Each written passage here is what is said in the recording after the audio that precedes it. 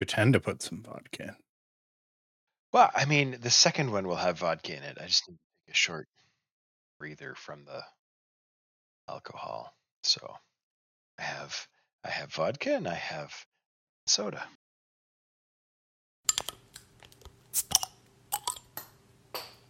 Start the game already!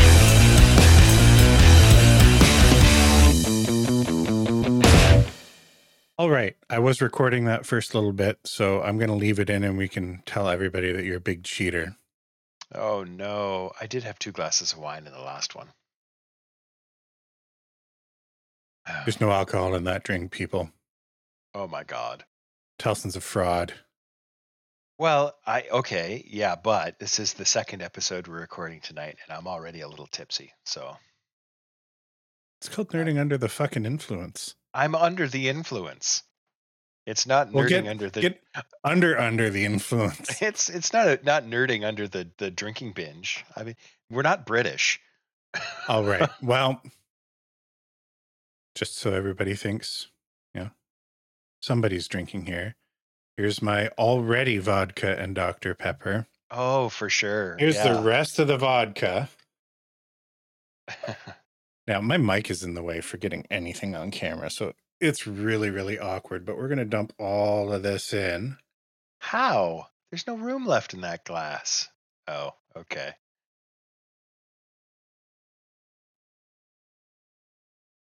Cheers, fucker. Way to let everybody Jeez. down. Whatever. If you're disappointed by the fact I'm- that I'm not, now I'm talking to our audience now. I'm no longer interested in talking to you. I'm talking directly to our audience. If you are disappointed by the fact that I'm already drunk and not drinking more, all I got to say is I'm a grown up. Fuck off. You're not my mom.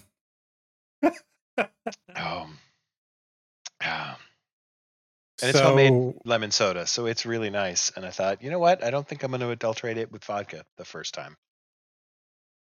Because That's I really fair. I don't like vodka. That's fair. God. I mean, how long have I been nursing this bottle of vodka? I literally only drink it because we get to the point where we're going to record, and I'm like, what if I got to drink? Oh crap! All I've got left is the vodka. So I see guitars on the wall in the back. Yep. It's making me feel a little bit guilty, actually. Well, that's a guitar. That's actually a ukulele. That's a uke. So I need to beg forgiveness now that I've called you out for being a fraud. I got into it last episode talking about being on vacation for, almost 2 weeks. And honestly, the week leading up to it was just nuts. Yeah. And it's been pretty crazy the couple of days that I've been back. And I haven't had time to finish my Bard song yet. You know what? I'm totally okay with forgiving you for that because I haven't been away and I'm not finished yet either. Now, I do have some things spoiling written anything. down. Yeah, without spoiling it, how's it been going for you? So I figure you've been working on it. Pretty well. I think I've got the music sort of figured out. I need to figure out some kind of a bridge type thing. Like I have a filler that goes in there right now I'm not really happy with, and I need at least one more verse, probably 2. But I have a chorus that I'm really happy with. Nice. And I'm happy with the music, so we'll see how it goes. We'll see what the public thinks. Have you recorded any of it to this point? Or? No. I've just literally been rehearsing and practicing. I've written it down. Yeah. Not in any kind of way that anyone else would play it the same as me. It's literally a list of chords at the top with a couple of notes about, hammer-ons, pull-offs, and slides and shit like that. Oh wow, you're really taking this seriously. Well, yeah, it's music. Good for you. Good Yeah. for you. I have not even picked up my guitar. I spent one night in the hotel room as I was up, noodling around with some ideas for lyrics. I think I have a couple of ideas for themes, like content, and I've scribbled down some lyrics for them, but I haven't put them to music. I've been kind of humming along in my head with them, and it's going to be pretty rough. I want to nail the chorus, and it's not there. And I won't be able to do it until I've got music to kind of kind of put it to. I think it's going to be what I struggle with, the trying to make it feel bard like, Oh, but nailing the chorus right. I almost want to go. Sea shanty isn't the right word, but I want it to have that sort of a bunch of people in a tavern being able to sing along to it kind of energy. Yeah. And I don't know if I'm going to get there or not. Maybe, maybe not. I definitely went in a slightly different direction because mine is very much the going back to the what's his name? See, this is the reason that I'm not drinking more alcohol. It's because my brain is already gone. From the wind has no name or whatever the fuck it's called. Okay, Quoth. I'm definitely going more in sort of that direction where like here's something you're not supposed to sing along to. I think it's going to have much less of this is going to be a sing along as opposed to this is a like tap your foot and listen to. Which if it's good enough, I think can be like elevated, but if it's not good enough, it just becomes I don't really want to listen to this. As opposed to like if you've got something you can sing along to, even if it's not as good, it's much more enjoyable because you can sing along to it. So is it more minstrelly what you've got going on, or yeah, a little bit, maybe. I'm not. It's definitely more contemporary bard than classical bard. Because I don't do classical real well. It's just not my. It's not my style. It's really not my bag, baby. I should have considered the fact that you were a closet troubadour before I decided to pitch this as a challenge. I have already figured out what the next challenge is going to be. So I see the guitar and I see the mandolin, or the uke rather. Yeah. Are you recording on the uke or are you recording on the guitar? No, it's the guitar. The ukulele, the strings on it are probably 20 years old. Like they are not quite in tune at the nut, and they are far out of tune on fret 1. So yeah, it's not really playable. It's for display purposes, basically. I thought about doing it on Tanya's dulcimer that I got her, and then I talked myself out of it. More because it's limiting. Like it's open chord, very very limited in what you can play with. Like what I got her. But then in going down to visit Olivia in Tempe, her husband Daniel's mother, we went to her house for Halloween, a little bit nicer neighborhood to take Tempe out trick-or-treating. And I just happened to be looking around in the one room and she had this like fairly antique, but really, really high-end mountain dulcimer just sort of leaning against a wall behind a chair. I didn't pick it up, but it made me think, oh, I really should consider using the dulcimer instead of the guitar. I don't think I'm going to do it, but it would be a challenge. It would be an extra layer of challenge. Yeah, it's not that playing it is so much more difficult because you can play it basically like a banjo, but it's limiting in a way that a guitar wouldn't, right? Because you don't have like full pentatonic scale kind of stuff. Right. So you got to take that into consideration when you're making the music. Yeah. But anyway, I need another week or two at least. Yep, and I'm happy to give it to you. I'm much more interested in this being fun than I am in it being a struggle. I mean, a time crunch can make for fun too, but in this particular thing, I want to do it justice at least. I'm prepared to lose, and I'm prepared to lose gracefully. I just don't want to make a fool of myself. Oh, I don't think more than I normally do. Yeah.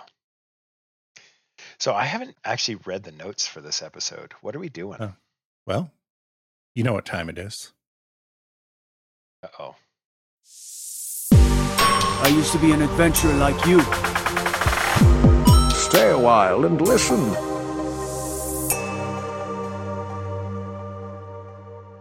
In terms of episode release dates, I think it's been like 4 or 5 weeks since we've had a serious Baldur's Gate 3 talk.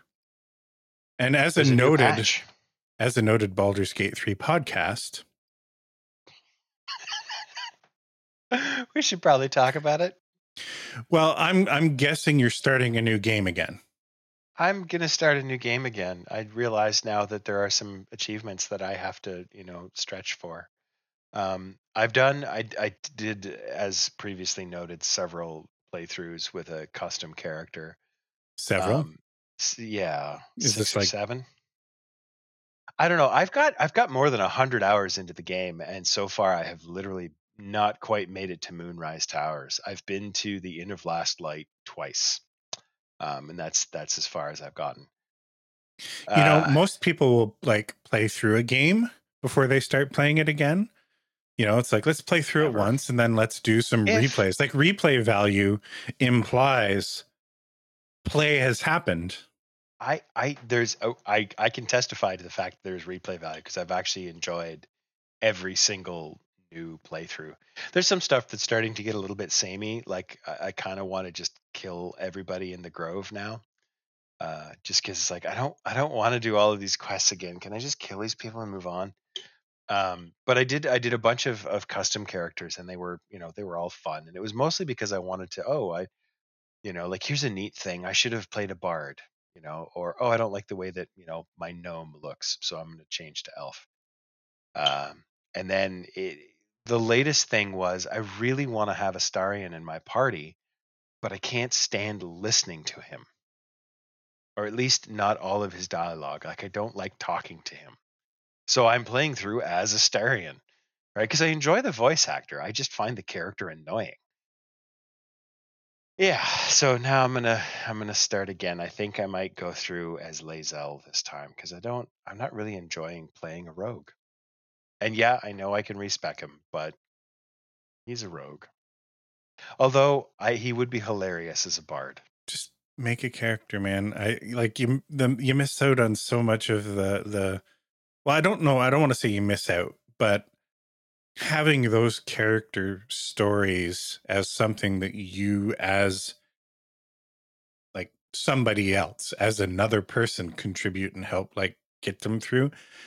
I can't say that they would be lessened by the fact that you're playing as the character, but I can say that some of them are really, really, really good once you get to the point where you're really helping these other characters through their arc and shape their decisions. I think that there's some arc that happens when you're playing as those characters. One of the things that I was gonna say is that, like, if you didn't give me a choice and you just said like you are Commander Shepard, I'd probably have finished the game by now.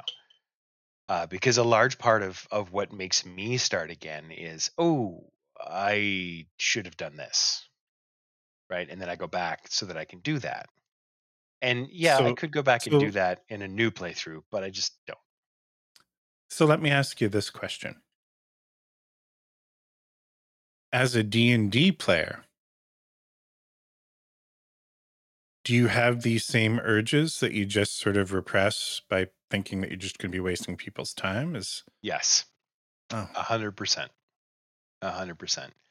In any game that I have ever played, and in many of the games that I've DM'd, I make many, many characters with not a lot of depth of backstory, but just a concept of like this character would oh, be I think cool that's a here. natural tendency to just create a stable of like alts that, because like the exercise of creating characters is fun, Yep. but to have to go through the same Yeah. starting story over and over and over again because of the acuteness of your altitis, I must say, is It's a problem. I have a problem. I am now what I powerless over will my say. alts. I've seen enough. I haven't started a replay yet. I've been into Starfield, and I'll talk about that a little bit later. I think I'm gonna give the Cyberpunk an expansion a go before I get back into Baldur's Gate again. But I'm definitely gonna give it at least one replay. But based on the conversations I've had with you and some other people, one of my coworkers, Paul, has recently restarted, and I've been watching the occasional YouTube short that pops up in my feed about just how different Oh certain yeah. situations can go down, like the depth and the planning that had to go into even just making sure all the dialogue is there. Some of the dialogue is a little bit wonky because there's some dialogue choices that that I think are set to pop up when certain things happen, but you can also trigger them early by getting, like, for example, right now I'm just getting into, I've done everything else in Act 1 and I'm getting to the creche on the playthrough I'm at right now. I am at 100% approval with Gale. I'm at 92 or 93 with Shadowheart, and I'm at 95 or 96 with Lae'zel. So basically every possible character interaction I think that happens in Act 1 I've had, right? Like all of the, like, oh my god, I'm a, priest of dark goddess lady. Yeah, that was a shocker. Um, Yeah, some it's right on your chest armor there, honey. yeah, it's like right here. Like you're literally wearing it on your sleeve. Like Gail has had all of the conversations with me. But at the same time, like but also when you're going through, like, we had the conversation where Shadowheart wants to be a dark justiciar and blah blah blah. Not my mother, mind you, mother superior at the place. But then you go into the place where you find the temple, and she's like, "I've always wanted to be a dark justiciar." Yeah, I know. We've had this exact conversation already. So it's not perfect, but it is, I agree, very, very good. The conversations that you can have with Minthara if you're a male drow are hilarious. Yeah. I Because don't know that I could do it like an evil enough No. playthrough to really warrant siding with her and not having Halson. I really didn't get a lot out of him as a character. I don't care for him at all. Yeah. I'm a little sad that I really didn't, like, my romance shit bugged out in my playthrough. But Paul's starting a new playthrough again, but he was talking about his other playthrough, and just the funniest mental image came out of it. He was playing as a gnome. Yeah. That Lae'zel was aggressively pursuing sexually. So he's just describing these scenes where, like, Lae'zel comes at him in the middle of the night with a knife, looking for a roll, and he's just this little gnome just panicking and going along with it. She's aggressive sexually. There's no doubt about that.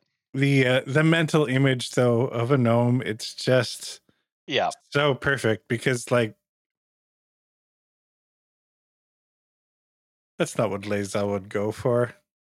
I think, but the fact that you're the main player, I mean, she does, and it's great. All of her talk about weakness and strength and all of that shit. And this is like little gnome wizard, and she's into it.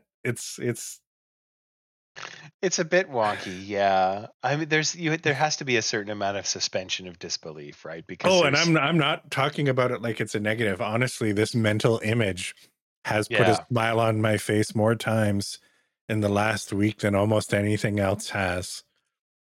It is the funniest thought. The character interactions in general are just really good. Yeah. I'm seriously thinking about, like, doing I don't know, like an all melee playthrough, because one of the things that I've found is, like, I'm playing on Tactician and it's still not hard. Mm-hmm. Right? There's a few places where it's like, okay, this, like, the hag fight was really like, I lost it once because the hag got like first initiative, and every single one of her images cast hold person and they all landed. Okay. So literally you sit there and watch as turn after turn after turn after turn of her killing off your party just happens. Right. You're talking about the Auntie Ethel in her house? Okay. Yeah. I have never made a deal with her. I've always gotten to the point where I fight her. Yeah. Because she's just disagreeable. Oh, the whole situation is just intentionally off-putting. Like, yeah, here, lady, I'll give you my eye. No, I'm pretty sure that like every character in creation knows exactly what a hag is going to do with your eye. Like you're Yeah. going to be looking through this thing for the rest of my life. No. Anyway, yeah. So like there's a couple of things like that, but one of the things is that, like when you have like the wizard with AOE capability in your party, I'm thinking I'm gonna go almost like anti-spell, Yeah. right? Where like I'll probably take Shadowheart because I do find her story intriguing, even though I haven't followed it very far. But just have her like, these are the spells I've got. I'm not carrying any extra scrolls because I don't need them. Now, what I will say, and I know you haven't really pushed far enough to get into it too much, but like you can go through every character's story without actually having them as a regular in your party. Oh, I know. Like you can gain enough approval and stuff with them that you can just be like, okay, like I almost never had a Starion in my party, and um, still got to go through his story. And actually, a save for Shadowhearts, I think it was probably my favorite. In the way that it It's gave big. him, and of course you can go different directions with it, but the way it went for me, like it gave him a satisfying enough arc that like I forgave him for being such a insufferable ass for the first 10 hours of the game kind of thing. That is the trouble. Like that's the thing. I see Asterion is annoying. Lae'zel is. I've definitely played with players like that, right? The thing is that Lae'zel actually becomes more understandable and less disagreeable as the game goes on for me, Mhm. right? Like you get an understanding of why, which gives it a little bit less. Yeah, there's enough stuff about the Githyanki Yeah, specifically and stuff that like you can draw that out and yeah, give it context, but she's very much the stock, almost like everybody's first D&D character, right? The broody gruff, yep, you know. yes. The thing is that like so she and Astarion are off-putting, especially for new players. I can see that, like, because there's a lot of people I see online talking about like, why would you even have these people in your party? And it's a good question. Like in a party of PCs, as the DM, I'd be taking that player aside and saying, why are you with this party? Like you obviously see them as vastly inferior to you, and you think that you don't need them. Why are you here? And it's there's an interesting thing. I don't know if you romanced Lae'zel. No. Okay, so I did, and or I mean, I haven't gotten to the point where it's like we're exclusive or whatever. She's just like, I'll come and find you if I have needs. But my Yeah. approval is high enough that I was able to ask, like, hey, if you respect me so much, why are you so rude all the time? And her answer is basically like, my entire life has been a fight for survival. This is who I am.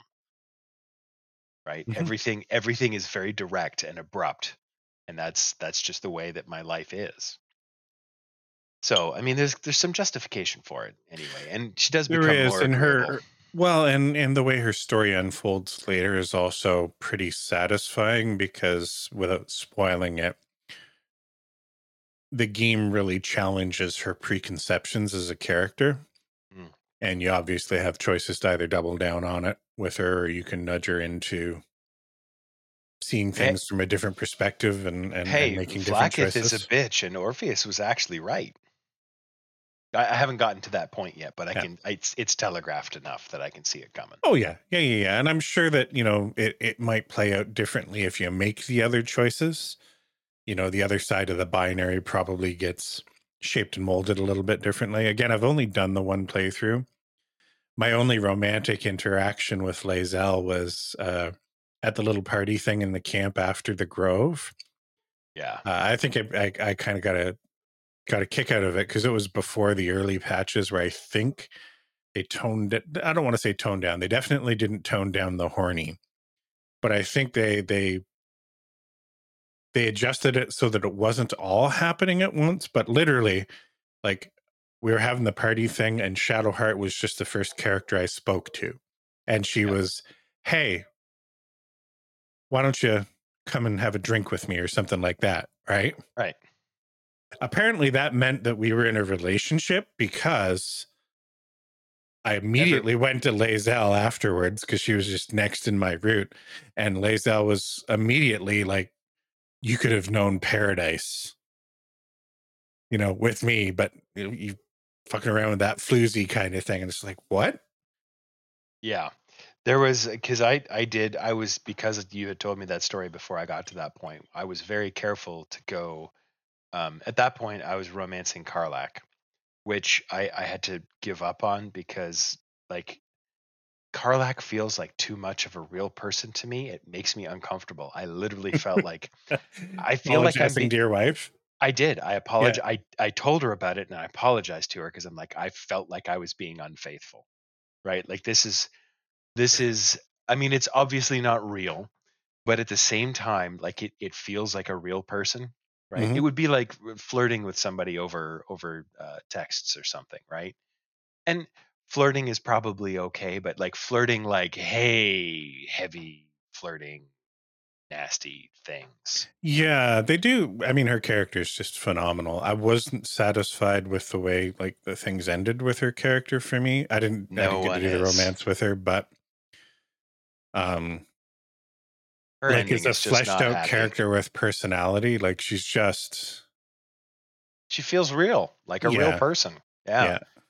Yeah. So I mean, and a lot of the characters do, but they're like somebody like Gale, for instance. There's just so much weird around his character that even though his personality feels like super real, yeah. he's still a little cartoonish, right?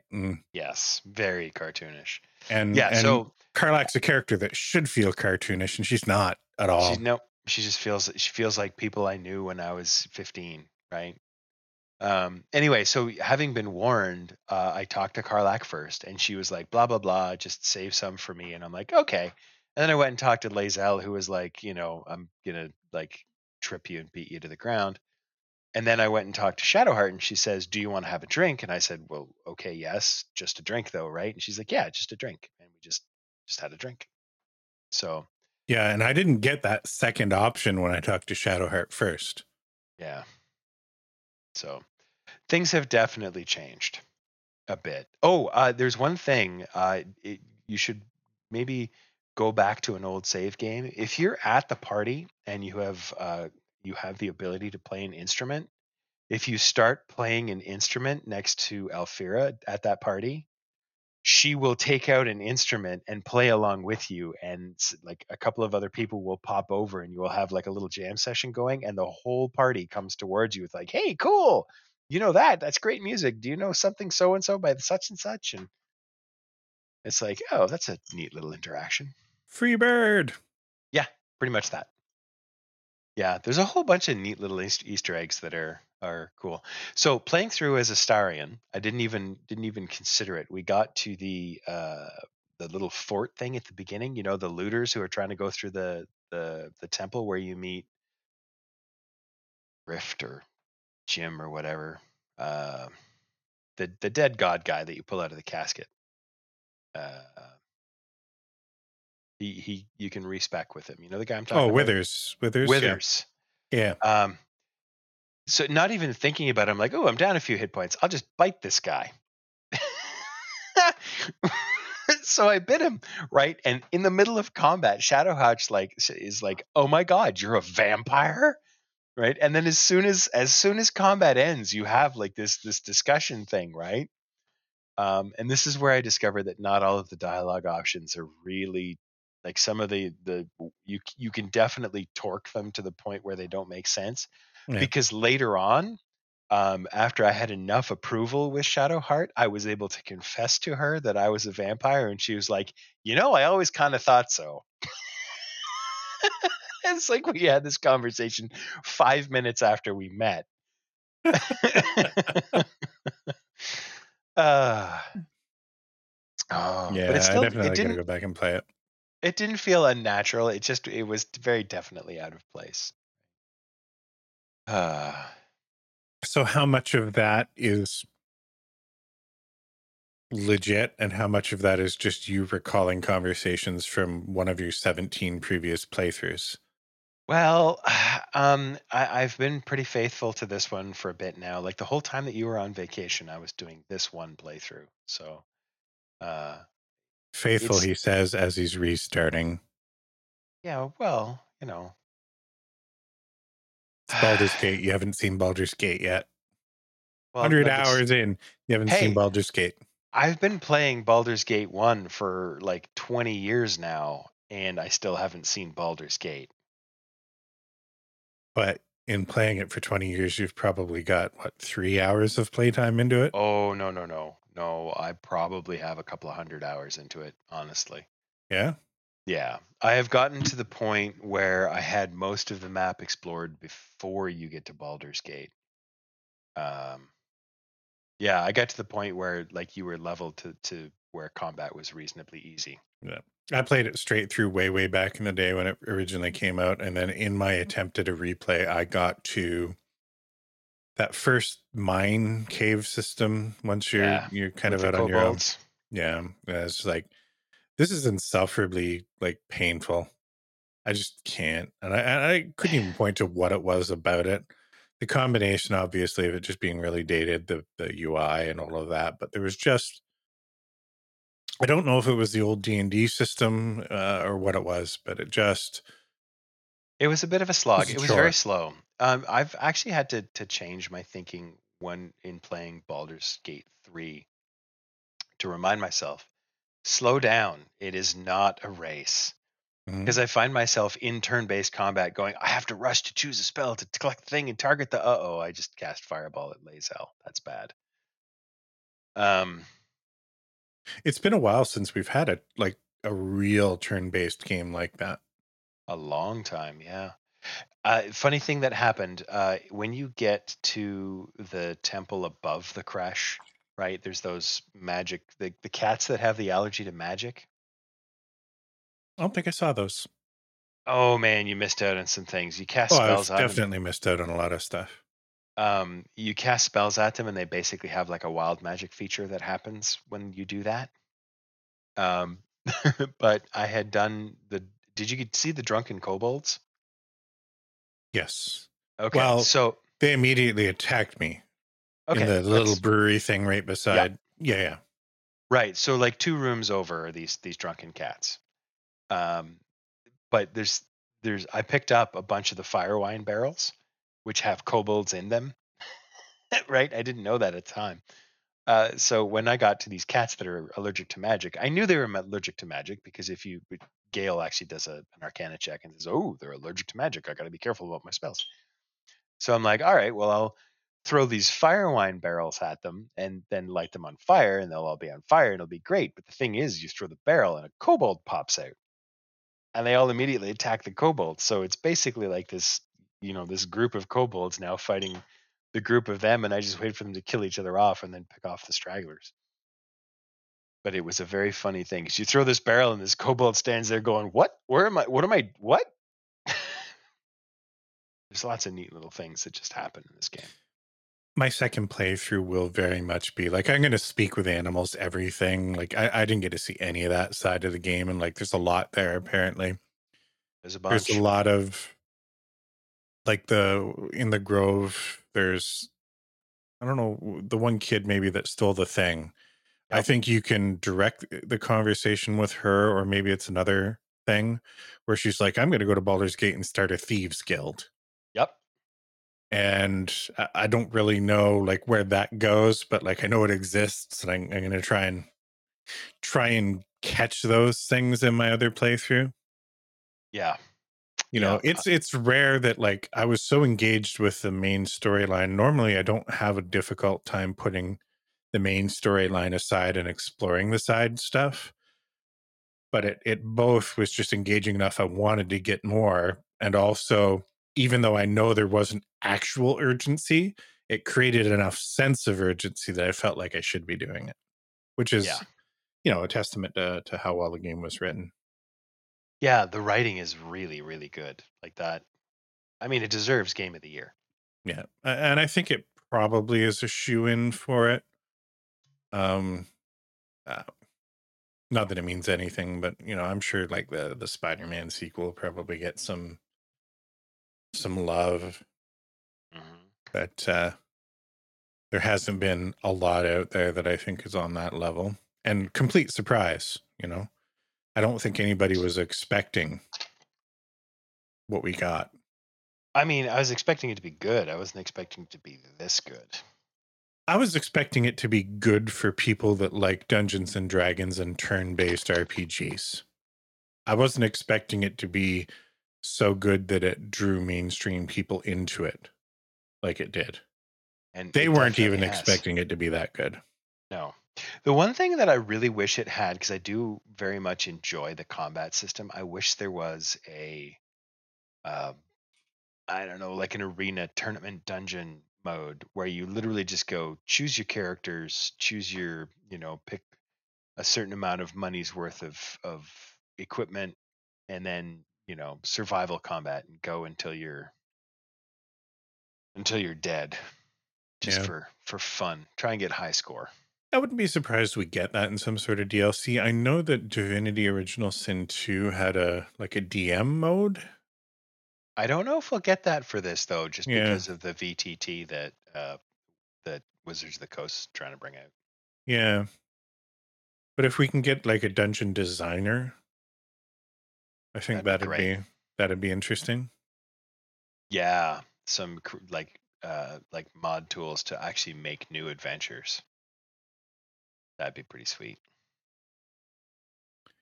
So I've been playing Starfield. Now I haven't played it much in the last couple weeks because I've been away, but picked it back up last night. Played a little bit today. I know I've been shitting on this game. I think I've got like 70 hours into it now, so like I'm playing it a lot for a game that I've been shitting on. So I think we need to keep that in mind. Again, I played it right after Baldur's Gate 3. Any other time, I think I would look at this game more positively. I've talked about a lot of the weird dated sort of way conversations go down and the poor writing in general. I think their quest designers probably handled most of the NPC dialogue. To summarize again, because I've said it before, it really feels like a 10 or 11-year-old with a pretty good vocabulary wrote most of the dialogue in this game. And after Baldur's Gate 3, it's just painful. Like it's childish and juvenile in a lot of ways and just so utterly simple isn't the right word, but like, it's like the way a child would see a situation. You just set up something with like, oh, you're going to have to do this difficult thing. And you're like, yeah, I'll go talk to them. And, 2 seconds later, you've convinced them to see things your way and resolved a situation. It's just this is going to be hard. Do one thing. That was easy. Yeah. It's tried to do some interesting things. And I think they've also not gone well. They've tried to elicit some emotions because it's really had a hard time doing that. Where you have an affinity that you develop for characters, kind of like approval rating, but it's basically you can have one extra like NPC character in your party at a time of the named story NPCs. And I think it's just based on the amount of like time you've had them in your party. But you get to sort of an inflection point in the main storyline where you end up with a decision to make. It's basically you can save the one you've spent the most time with, or you can save the next one. One of them is going to die. You don't have any way of getting around that situation.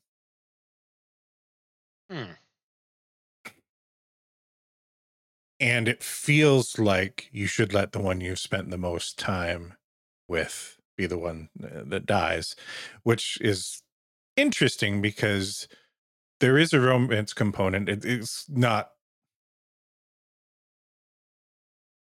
there isn't a romance scene really. It is we agree we're gonna, be a couple now, and now you're talking like you're a couple. With the one character, at least, there's a wedding scene that you can have, but like there's just hey, we're a couple now, and if you like sleep in a bed afterwards, they'll make a comment as if something happened the night before, but that's literally the extent of it. Again, a very, very childlike approach to it. But I'd done my romance with the one character, gone through the wedding scene with them, and immediately jumped from that into this scenario that forced me to Oh, choose essentially one or the other. And it was a situation where like I'm at one place with, I'm not going to say my crew, but there's a group of people that I've been kind of working with for the game. Kind of like a faction, but not really. Not like a party. And there's like kids here. There's people, there's a legitimate threat here. And the person that I just married is up on a space station bleeding out.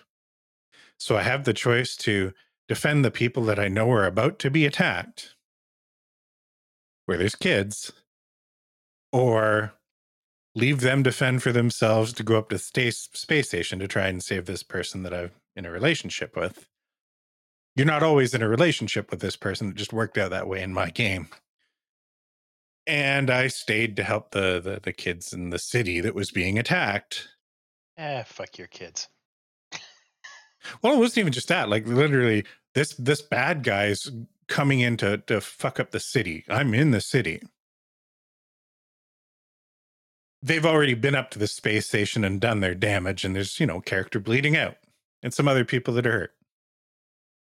I can abandon the city, let what's going to happen down here without me, or go up, or stay and let them die up there. Like a real binary choice, an attempt to make you feel something. It's as much as I was dissatisfied with how Karlach's stuff ended in the game in Baldur's Gate. That legit makes you feel something. Whether you have a relationship romantically with Karlach's character or not. They're just, there's a cool bond there. Hmm? Nah. Starfield just ain't it, man. Well, I'm enjoying some of the shipbuilding and upgrading and some of the fringe sort of systems stuff. The main story could be good. Like if I were to look at the main story and kind of write out like key beats on a whiteboard. This is kind of what I'm envisioning for the main story. And all I had was those beats. You'd be like, yeah, that could really be fleshed out well. That's kind of neat. But they just keep the beats. yeah. Everything that connects them is just so anemic. And very much a red arrow over somebody's head. Doop, doop, doop. With the amount of fast travel and stuff that happens in that game, yeah, it's almost like that. It's still worth giving it a try. Like it's again, it's that sort of funny thing, and we talked about it last episode with the Marvel movies. We're just at this point where, yeah, it's good, I guess. Isn't good enough, Yeah. We've got such a high bar. We've played some really, really good games recently, and unfairly or not, that just makes games that are just kind of okay. Not that great.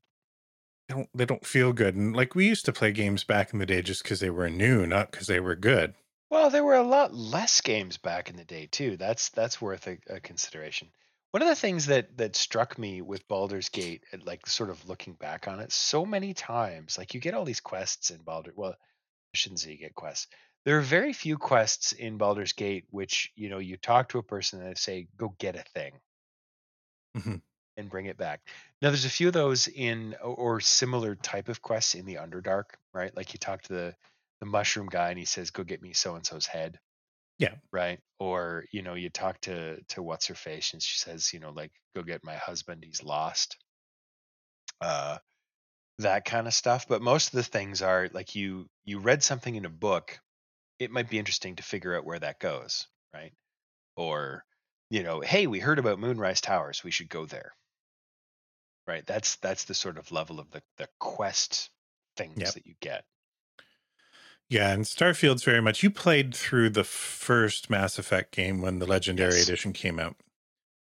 So there's a chunk of that game. Now, Mass Effect's an old game, the first one. So I'm not going to criticize it harshly because for its time, it was amazing. But there's a chunk of that game when you first get to the Citadel, where there's a whole bunch of quests that basically equate to go to this part of the Citadel, talk to this person, then go to another part of the Citadel, talk to this person or get this thing, return to that person up there, It's and literally just once you've fetch. explored the Citadel, you can use the fast travel points to make it so that you don't have to walk that way. For the most part, that's Starfield the game, like all of it. That can't, you know what? If the story of fast traveling from point A to point B and finding out what happens next is compelling enough, then I think that could be okay. It could be. If the story was compelling enough. It really doesn't sound like it is. It's honestly,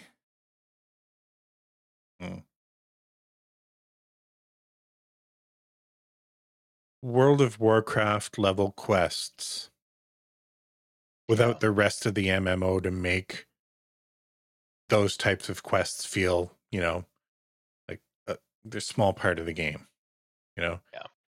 In Starfield, it is the game, the exploration component. I mean, there isn't enough variation in what procedurally generated stuff is there. So that gets repetitive pretty quickly.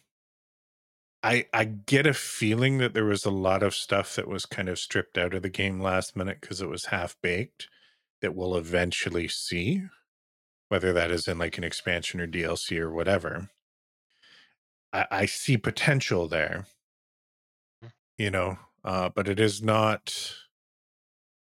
I'm going to have to go back and play Skyrim. Oh, wow. Because I just deleted Skyrim today.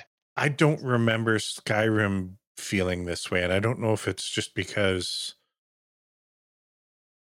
it was 2011. Like I tried to play Skyrim once after playing The Witcher 3. And I found it hard then. But I don't know, man. Again, I've got like 70 hours or 80 hours into Starfield. Fuss Road. Da. Yeah. Yeah. Cindy wouldn't play Skyrim because she doesn't want to kill dragons. I was so proud It's of myself. understandable. First time I killed a dragon, I was like, this is the greatest thing ever. And I literally did it with like regular arrows. I was just like, boink, boink, boink, dodge around the tower. Boink, boink, boink. You should have just given her the mod to turn the dragons into Thomas the Tank Engine. I think the first mod I downloaded was the one that removed all of the clothing skins. So everyone was just naked all the time. It was great. Yeah, that sounds like something you would do. Yeah, it was fun. I played for about 12 minutes and then it's more Wang than I need to see. Novelties worn off. Now every game you play has, a Wang component in your character builder. It's like, do you want penis 1, penis 2, penis 3, vagina 1, vagina 2, vagina 3? Can I have one of each? I'll take 3, please. The number 3? No. 3. All of them, please. Yep. I'll find a use for them, I'm sure. My pants fit like a glove. All right. All right. Well, let's hear what Ian has to say.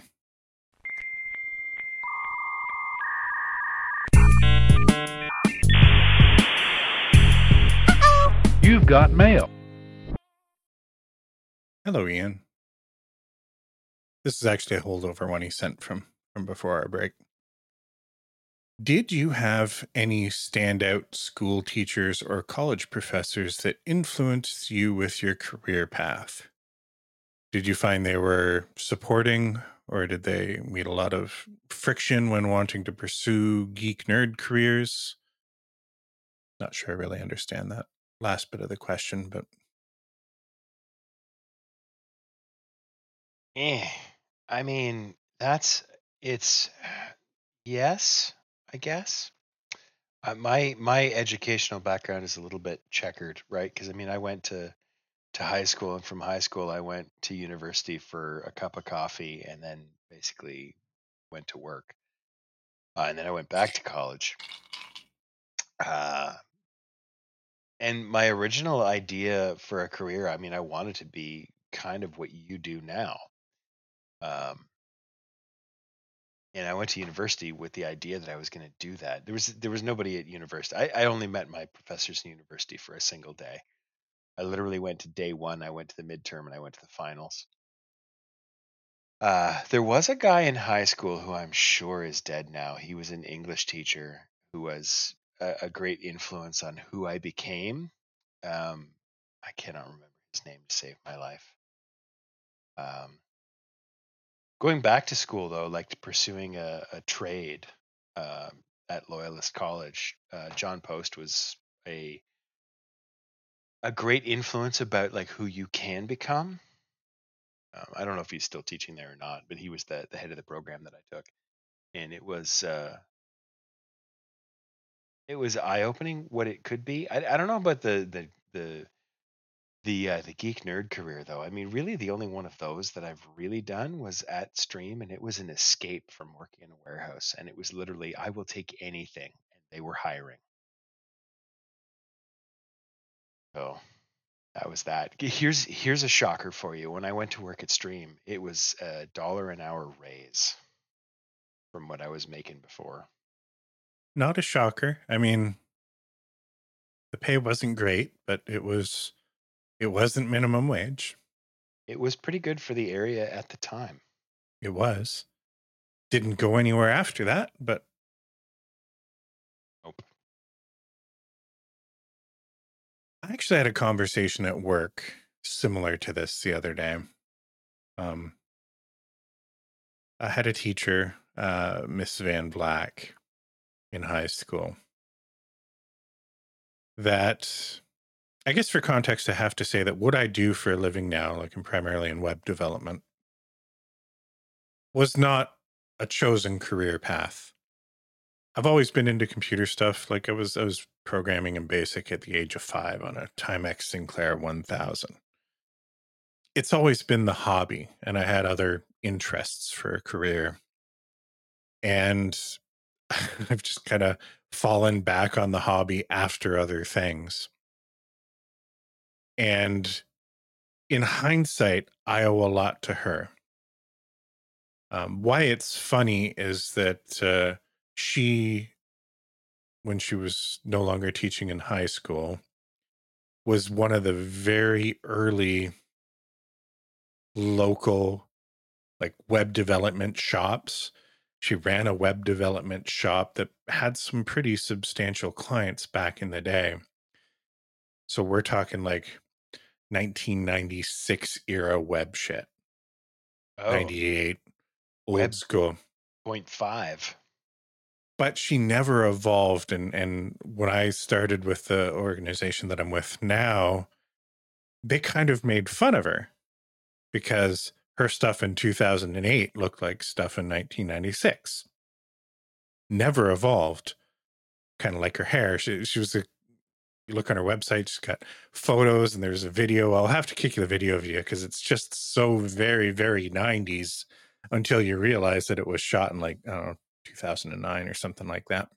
I mean, if she's still got clients, it ain't broke. Don't fix it. And at that time, I don't think she had a ton left. But despite the fact that she didn't really evolve with the times in the industry, there's no denying that as a teacher in high school, she's a big part of how I got into this. Now, I mentioned that I was always doing programming and shit on the side, but um, when I went to high school, we didn't have a programming course. We didn't have a computers course. I was involved in getting our first real computer lab set up at that point. We had a typing course, and we had a course called communications technology. It was sort of bundled in with Oh yeah. like the wood shop course and that kind of stuff. Like it was very much you're off in the tech wing with the trades. But in that communications technology, I got my first real taste of like proper graphic design stuff, a little bit of development, a lot of unconventional things. And I ended up doing stuff with her. And do you remember Becky that used to work at Stream? She was one of the team managers eventually that worked nights. Yeah, I'm not going vaguely. to mention last names, but I went to high school with her, and her and I were actually doing a lot of stuff with Miss Van Vleck on the side. Like she sent us to do video production stuff at TV Ontario at one point. You know, we ended up producing promotional video for county stuff.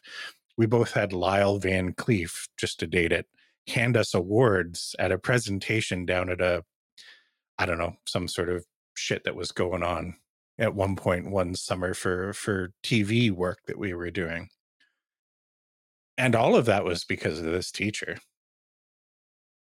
My introduction to audio recording and radio was through her.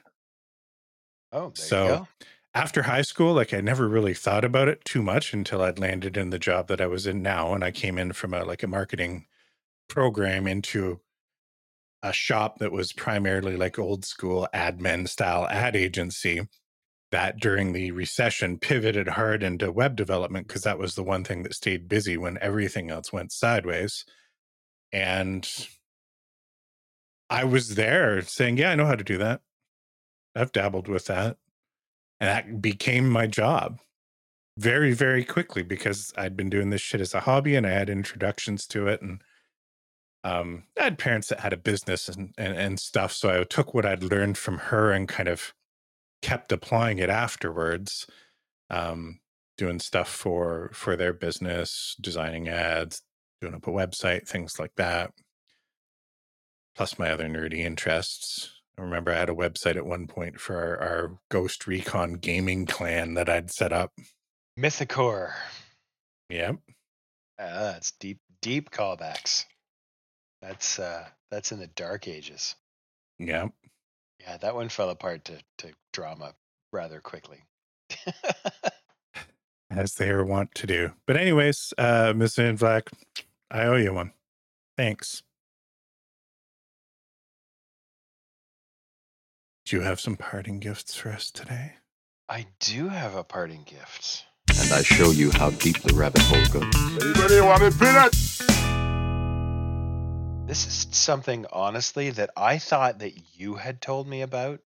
And I reached out to you on Discord about it to say, hey, is this something that you told me about? Like, is this a parting gift that you gave me? So the thing I want to shout out is the Behind the Bastards podcast. It's a guy named Robert Evans. So he invites a comedian guest on every week, and they basically talk about, and it's almost like a Cole's Notes version of a deeper study on a subject. And they talk about, like, one of their first episodes was the stuff you don't hear about Adolf Hitler. They've done Hitler, they've done Stalin. They did King Leopold, which, I mean, he did stuff in the Congo that I was absolutely flabbergasted by learning. So it's like I say, it's a Cole's Notes kind of version of the stuff that you don't hear about some of the worst people in history, and it's done with just enough sort of joking around to make it not completely and utterly depressing. Uh, it's not something that I would suggest listening to if you are feeling in any way depressed, because it is all very, very awful. The subject matter is depressing, but it's dealt with in a very factual way. Um, a couple of things that stand out to me are, did you know that the reason, one of the reasons anyway, that Hitler sort of lost in a military sense is because he based a lot of his strategy on the writings of a German fiction writer who wrote about the American Old West as though he had been there, but he had never actually left Germany. Right. And I mean, still very popular stuff. They've made movies about this guy's novels. And it's entertaining stuff, but he was very much a con man who tried to convince people that he had actually been there and done that. He had literally never left Germany. Stalin wrote terrible, terrible romance novels. Ooh. Yeah. So and a lot of this stuff is available. Like you can get it. It's just it's terrible. Anyway, so it gives you a different perspective on the lives of some of the worst people in history. And if you read or if you listen to nothing else, I would recommend listening to the one about Jack Welch, man who basically is the reason that your life is shit. Yeah. So not really an uplifting parting gift, but it is very, very informational, and I've learned a lot, and I've spent a great deal of time drinking more than I probably should. Now, I was led to believe that you don't listen to podcasts. I don't, and that's the reason that I'm recommending this to people, is because I listened to the one because it's propped up in my life a few times, the one about Jack Welch, and I thought, okay, I'll go listen to it and see what it's about. And I listened to the first one, right? And he's been going now for I don't know how many years. There's 700 and some odd episodes. And I've been listening to 2 or 3 episodes a day since I first listened to it. It is really, really good. I'm going to shoehorn a half parting gift in here just because it's related. If you want to amp up your depression factor, in particular, on the long drive home, like 13 hours on the road driving back from Illinois, we're doing it one shot kind of thing. I was re-listening to Dan Carlin's Hardcore History series on the fall of the Roman Republic. And I've probably listened to that series 3 or 4 times now. But the parts of it just dealing with the back and forth and grandstanding between like the Roman Senate and the populares and all the different tactics that they took, the parallels that you see in today's society with our real extremist kind of tribal politics, particularly in the United States, but we're not immune to it up here in Canada. Yeah, nothing is new. And when you have the context and you know how it ended for the Roman Republic, it's real scary seeing like direct parallels. Yep. Yeah, I don't have a great deal of hope for the near future. If we can avoid a few of the pitfalls, then I don't know. Maybe we get Star Trek, but I'm not real hopeful. We're more likely to get Mad Max. There's a happy thought to leave it on. Yeah. Go forth and be depressed, my minions.